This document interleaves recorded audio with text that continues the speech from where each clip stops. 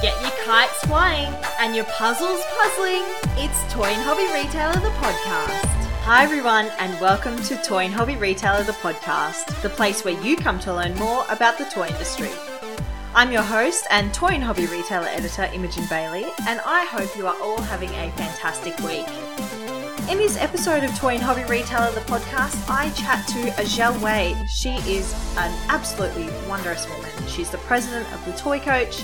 She was a 2020 Women in Toys Wonder Woman nominee, and she is also host of her own podcast, Making It in the Toy Industry. We chat all things race in the toy industry, following on from the big wave and movement of Black Lives Matter, both here and overseas, and what we can do to make the toy industry more diverse. But before we get into the episode, don't forget to head over onto the Toy and Hobby Retailer website and subscribe to our free weekly newsletter for the latest news from the Australian toy industry. Have you done it? Right, let's get on with the episode. Thanks for joining me, Azhelle. Thanks for having me, Imogen. So for the listeners who don't know you, could you kind of please just introduce yourself and your career in the industry and where you're at? Yeah. So I've worked in the toy industry for about 10 years. I started my career working at Horizon Group, and I was on their new product development team. That was a lot of fun. I got to just come up with crazy ideas and research reasons why we needed to do them. And in that job, I actually got my 3 patented projects. And so it was a great learning experience for me. Then I moved on to Blumenthal Lansing, which is actually a button company, and they wanted to break out into crafts with their buttons and their appliques. So I got to experiment with new things there. And from there, I got what I still think is like my big break when I worked at Toys R Us. And I mean, Toys R Us was growing up just my favorite store. So I was really excited to be a part of that world. And I got to lead the design team for the Girls World brands. And I got to work on dolls like Journey Girls dolls and the craft line called Totally Me. And just like Home and You and Me, there were so many brands that I got to touch. And from Toys R Us, I went into Babies R Us for a little bit. And then sadly, when they shut down, I found myself looking out for new work. So I freelanced a bit at Party City. And then eventually I got to Creative Kids. And I was with that company for about 2 years. And I left when I had reached the role of VP brand and product. But during that time there, I built an amazing team of brand managers. And I mean, I helped them learn how to develop products and come up with brands. And I learned some things along the way. And currently, like you said, I'm the president of the Toy Coach. I just kind of built this concept of the Toy Coach based on really the podcast, Making It in the Toy Industry. And the goal is to just educate new inventors, people from outside of the toy industry, a little bit about the toy industry so that they know how they can bring their ideas to the big toy companies and hopefully get them picked up. And so you just talked there about obviously working in the big Toys R Us retail space. So can you just touch on a little bit of what that was like when all that kind of came to an end and how you sort of felt being a previous employee there?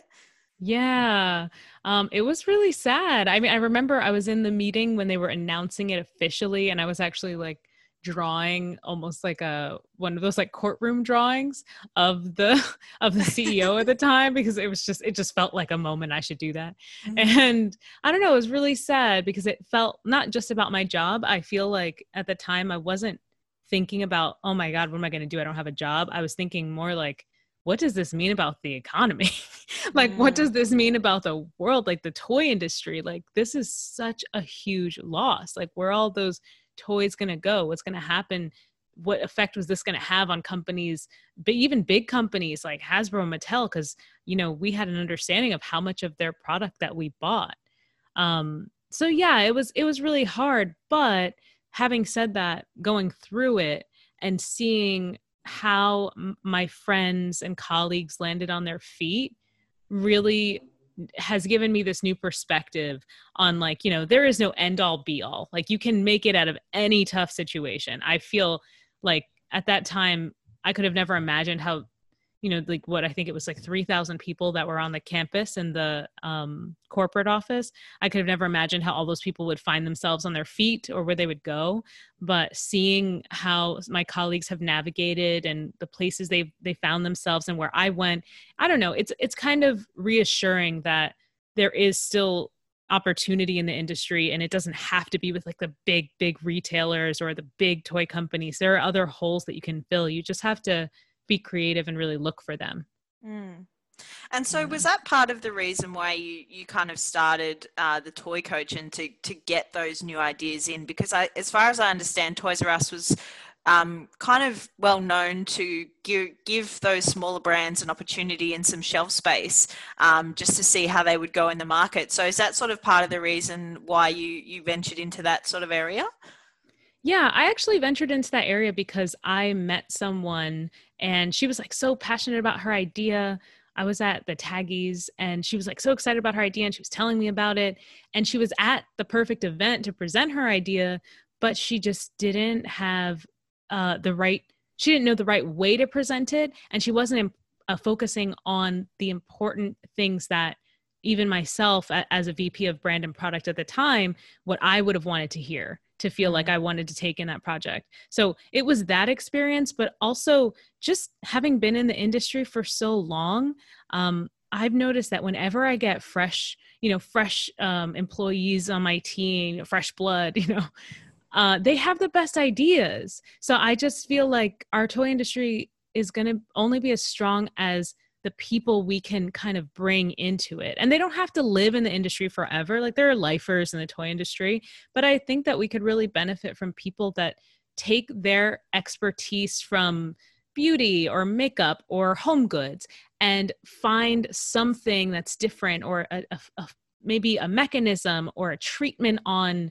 a fabric or something that's just different enough that they bring it into the industry and it could change the industry dramatically. So like, that's what I want to do. Like, I hope to find, and honestly, it's been the hardest part of building my following. It's been finding people from different industries that have something really special to bring to the toy industry, but maybe they don't realize how they could bring that to the industry. So my goal with the toycoach.com and all that is to help them figure out how to bring what they know to the industry. Yeah. And do you think part of the reason, so we're having a chat now because you wrote a fantastic piece called How to Stop Racial Bias in the Toy Industry in Its Tracks.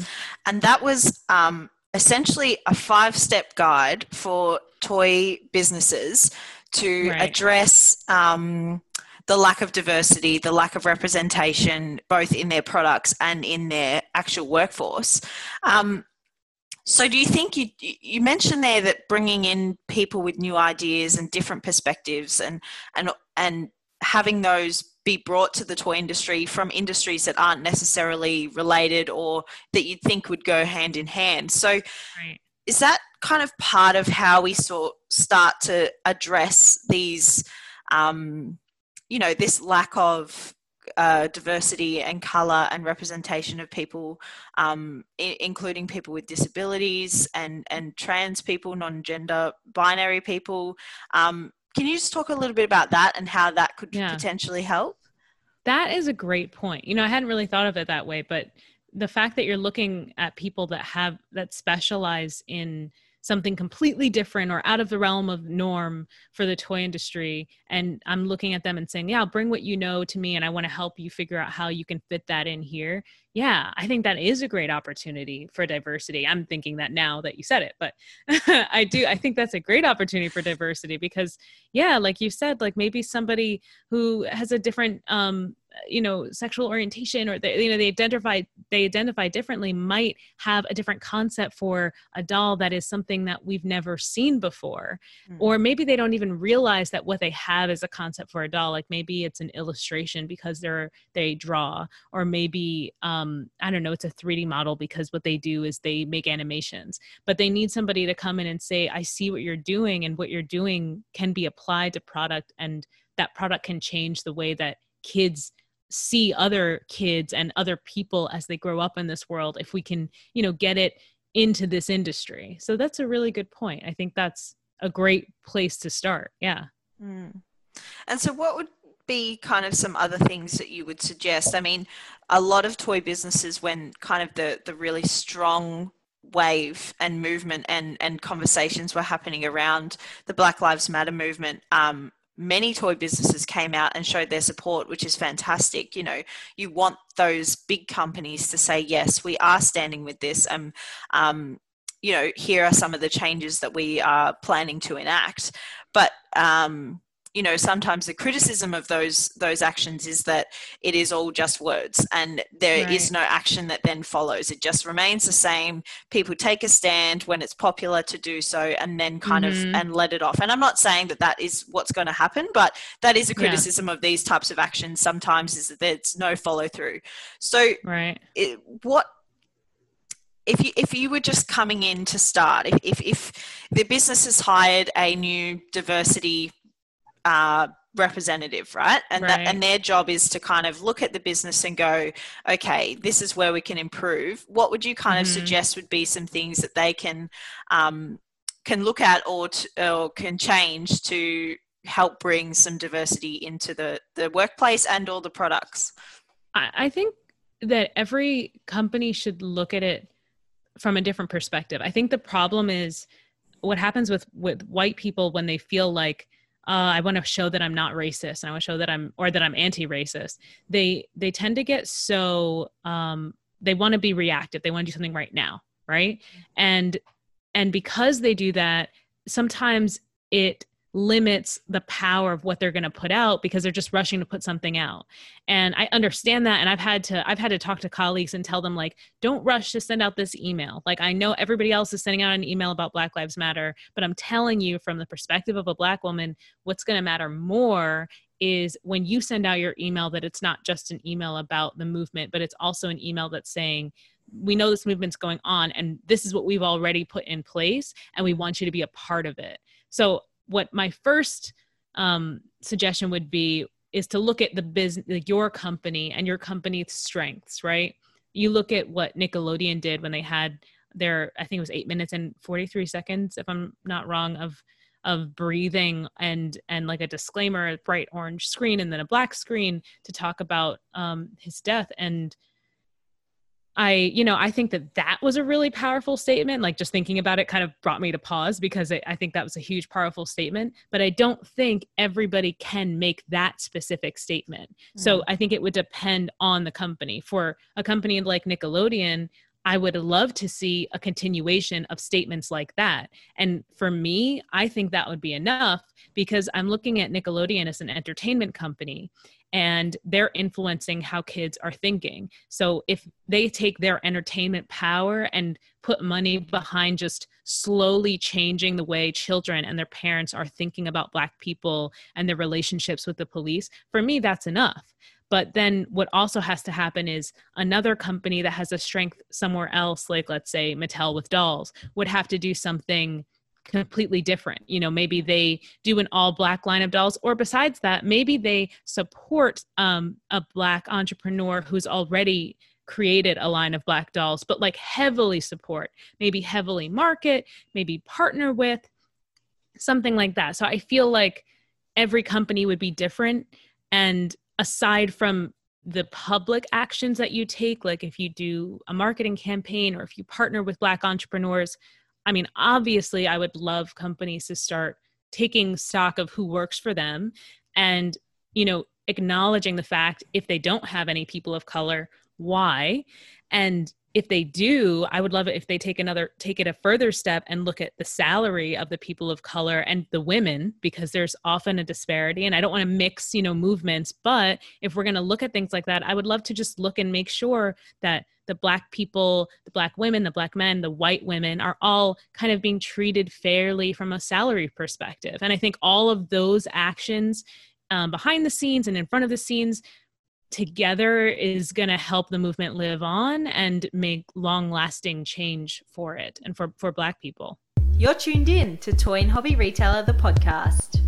And you also mentioned in that piece as well that you personally have been told that dolls of color just won't sell as well as white blonde dolls. And so Mm-hmm. I'm just wondering, you know, talking about, and it is difficult to talk about, and I can't imagine how kind of exhausting it is for you to be kind of rallying like this every day just to have, you know, representation in the industry to begin with. And, Yeah. you know, I really am so thankful that you are willing to talk about this with me. But, you know, I also acknowledge that we have to do our own work. You know, we have to it's not your job to tell us what to do. You know, it's not Right. Black people's job to say this needs to change because like I exist, you know, Right. and I want to be represented on the shelf. So I'm just Right. wondering, you know, those moments in your career,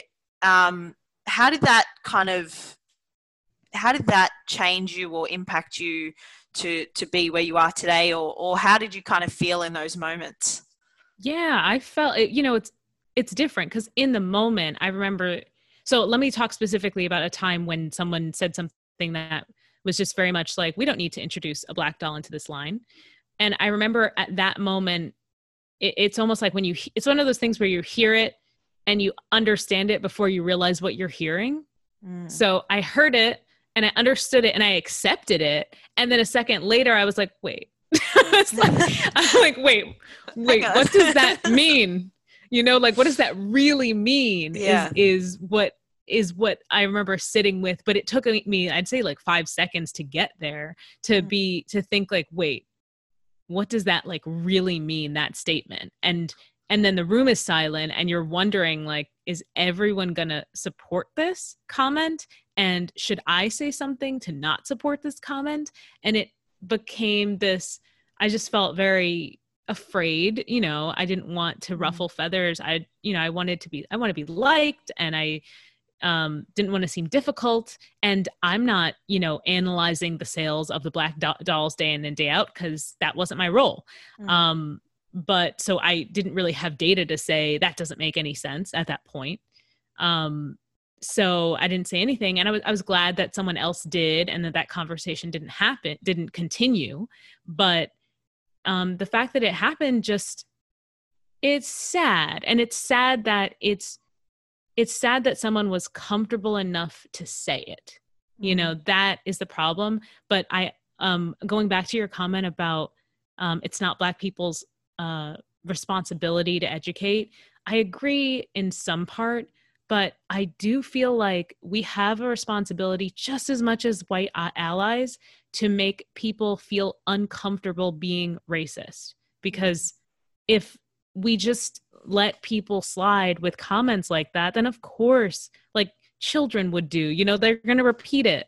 You can't make it seem like it's okay. Otherwise, they're going to continue on like it's okay. And, you know, so that is just a piece that felt sad. And now I look back and I'm like, I have to say something, even if all I'm saying is, I'm sorry, but what you just said is offensive to me and I don't support it. It would have been enough. I just should have said that. It's difficult though, isn't it, to look back on those moments where you're in that position where you don't want to ruffle feathers, you don't want to lose your job, you don't want to offend someone, you don't want to impact your own earnings or your own reputation within the business, you know, and to say, oh, I should have, or I could have, or, you know, why didn't I do that thing?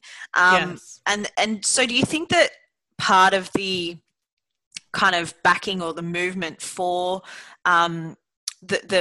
the conversations that we're having around Black Lives Matter is to kind of make it okay for people of color, for white allies, for anyone who feels that there is some kind of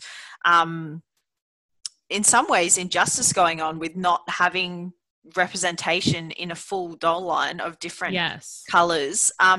Is that part of it, is that we need to kind of make it everyone feel comfortable enough or secure enough, or have strategies in place to say, you know, if you do speak up against something, you're not going to lose your job, or you're not going to be pushed to the side in the company and made an outsider. Is that part of it? Yes, I'm working with Women in Toys, and they have like a Black Women in Toys initiative, and that is definitely something that I mentioned to them that we have to build a community that will support you if you choose to stand up. Like there has to be almost a script. And I tried to give some of that in my episode 20 on racial bias on my podcast, just somewhat of a script of what you could say in the situation that won't ruffle feathers, but it'll definitely make the person who might say the offensive comment stop, take stock in what they said, and maybe change it. But there's also ways, I mean, I could have not said something in that meeting, but I could have gone back to my superior later on and requested that the person who said it, understand, be spoken to and understand why what they said was so offensive. So I feel like, a script I think would do wonders for Black people, for white allies, like anybody would because this is just new territory. I talked to my mom about this and she's like, in my day, that would just never happen. You just wouldn't have a conversation like that. Like you would get fired for a conversation like that. So I think it's such new terrain. People are not going to talk up if they, one, aren't secure with their finances enough to not need the job, or two, they just don't know what to say to keep their job safe and keep their reputation that they've worked so hard on safe. And do you think, there has, and admittedly, I've only been in the industry for about 2.5 years. So for me, this is really all new. And I still, my understanding of things is still developing. And I imagine it is for most people that they're always constantly learning. But are these conversations, like you just said, your mum sort of said that they would that even have come up back in the day? So, the conversation or the argument is there. It's like, oh, well, there has been change. We have we've done black dolls. We've done different bodies of dolls. We've done, a doll in a wheelchair. We've done it. So it's okay. Yeah. We don't need to do any more. So what would be kind of your, I guess, counter to that, or if you agree with that, then what would you sort of say to that argument? Is that, oh, well, we've done it already? I don't think that you can ever just be done, because in the toy industry, they're always trying to redo last year's product lines and refresh them. And I think they just have to make sure that they're paying enough attention to every single segment when they do those refreshes. So I don't think it's ever going to be completely done, but I do feel like the way that we buy toys is going to change.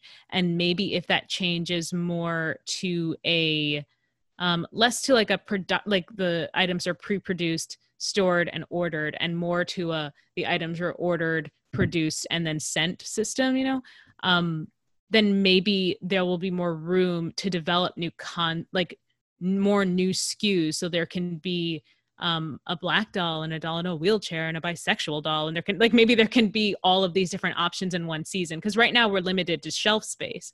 But if things move online and we're not limited to shelf space anymore, maybe we're limited to minimum orders quantities, so we need a certain number of orders to do something, I think that might change the development cycle or the type of toys that we develop. You're listening to Toy and Hobby Retailer, the podcast.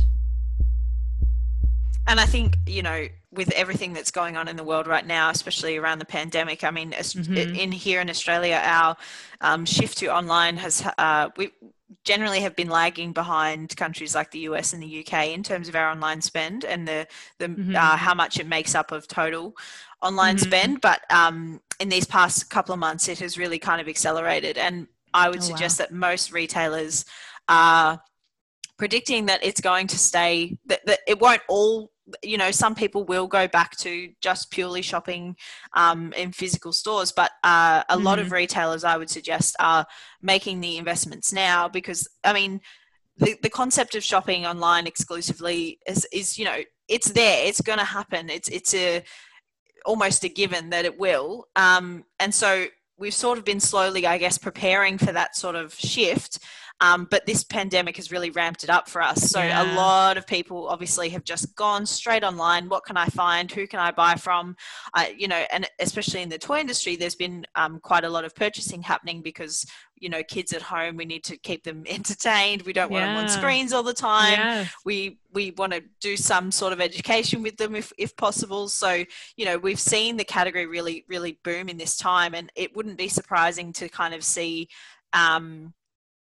the shift to having no limitations on shelf space and being able to say, okay, we can do this if we have a minimum order of X many pieces. So I guess, and I'm not sure if this is your area of expertise or if you have any knowledge on this, but is there any, I'm just trying to think of the counter arguments and why people would sort of be resistant to it. And one of the things that I thought about was potentially the dyes. The dyes are more expensive. Are they harder to find? Are they harder to come by? And I'm not sure if you have any oversight on this, but is that something that is potentially a price difference or something that could be a barrier?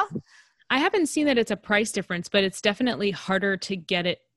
People aren't used to choosing darker skin tones. So when you say like, oh, we want to do a darker skin tone action figure, people don't know, like if you're doing a lighter skin tone, there's almost like go-to Pantones to select that people know will look right when it's on different types of plastic. But when you're going to a darker skin tone, because it's not done so often, they're likely you can't get samples in the different types of plastic, or the factory won't really know offhand which one will look the most realistic. So it's just a longer development cycle because people aren't used to it yet.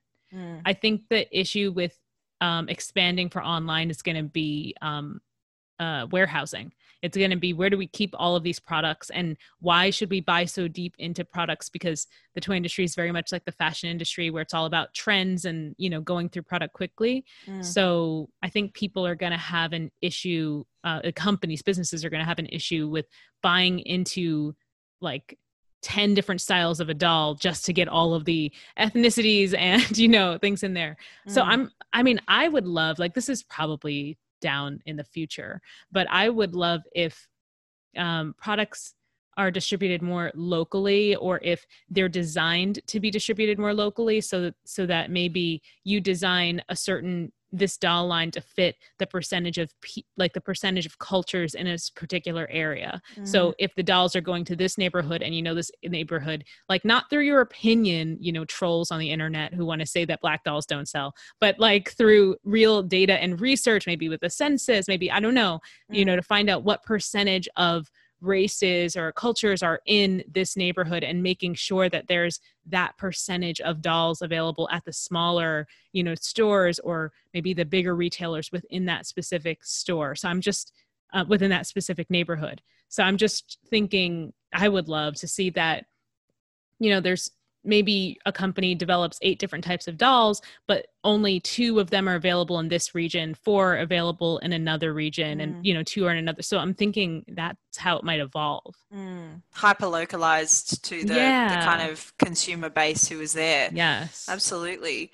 And do you think that maybe again, this would probably be more of a high-end, more expensive product, but a type of customization where you can go on and choose your own, skin tone. You can fully customize a doll and everything like that. Would that probably be a bit too expensive for a company to kind of invest in? I don't think that could. I think that might be possible. You're having me think about, they have all these like color reveal dolls. Barbie did a color reveal where you put her into, I think it's warm water. We have one. We haven't played with her yet. And then she like reveals her color. But I wonder, because I know there are some materials that react to heat, and they change based on how long they are in certain temperatures, or the level of temperature you put them in. So maybe that's an interesting concept. If you could change, that's a really good concept. If you could choose, I think that's so I'll good. be the next on the toy codes. Yeah, I feel like there's something there. Well, Mattel, you can hear me out. Yeah, right? Mattel, you gotta call Emojin. That was good. I feel like there's something there. Well, and even just talking, I guess, is part of the kind of change that happens. You know, we're just talking now. We've come up with whether or not they're viable, whether or not they would make any money, whether or not they would be popular. There's the ideas flowing, which is half the battle. You know, is having that diversity of ideas and saying, okay, you know, that we should try this or we should introduce this. And you know, I've read some studies that have said that the more diverse your leadership team, the more productive and profitable you are, because you have differing ideas that more often lead to a better outcome for the business. So the argument is there to kind of have a more diverse people in your leadership team, especially because you do get those moments, like you were saying before, where you just sort of say, I don't agree with that,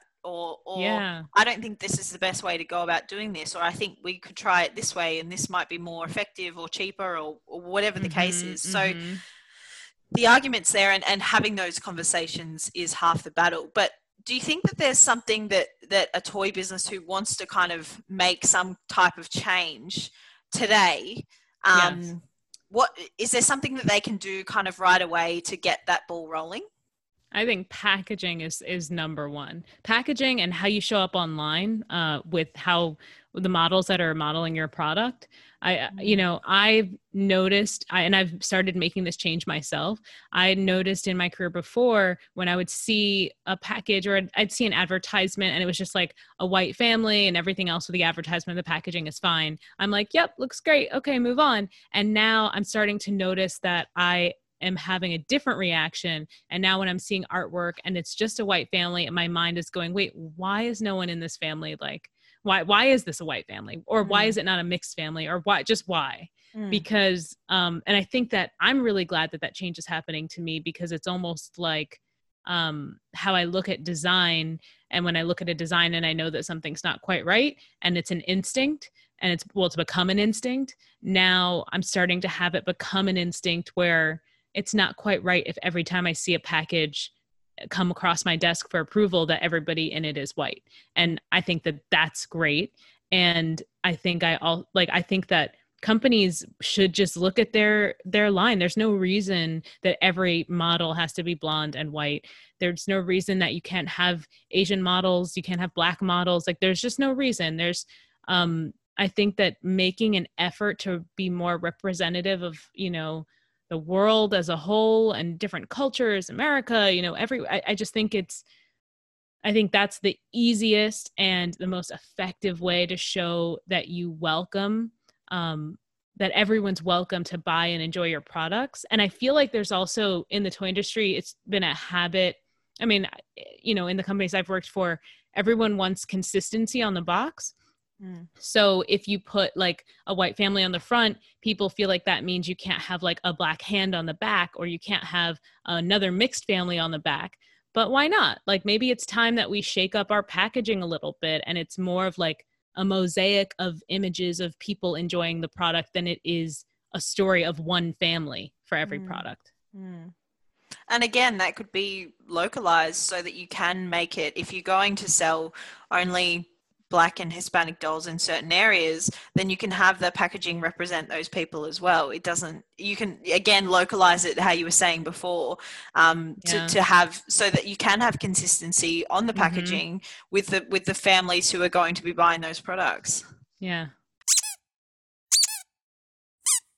Those were all the questions that I had for this for you, Michelle. I mean, it's been a fantastic conversation, and you know, it is just great to have the kind of the ideas flowing and the conversations happening, because sometimes, you know, I'm sure you're well aware that it just gets too busy, too hectic. People are like, let's just do it how we've always done it. We don't have time to really kind of move forward or change anything, because we just need to get this out and we need to, you know, get this approved and all this sort of stuff. And, you know, obviously that it can be present in any industry, but especially in the toy industry, like you say, it is very much about reacting to the trends and being, you know, ahead of what's going to be popular. And so, yeah, I really appreciate you taking the time to chat to me about this stuff.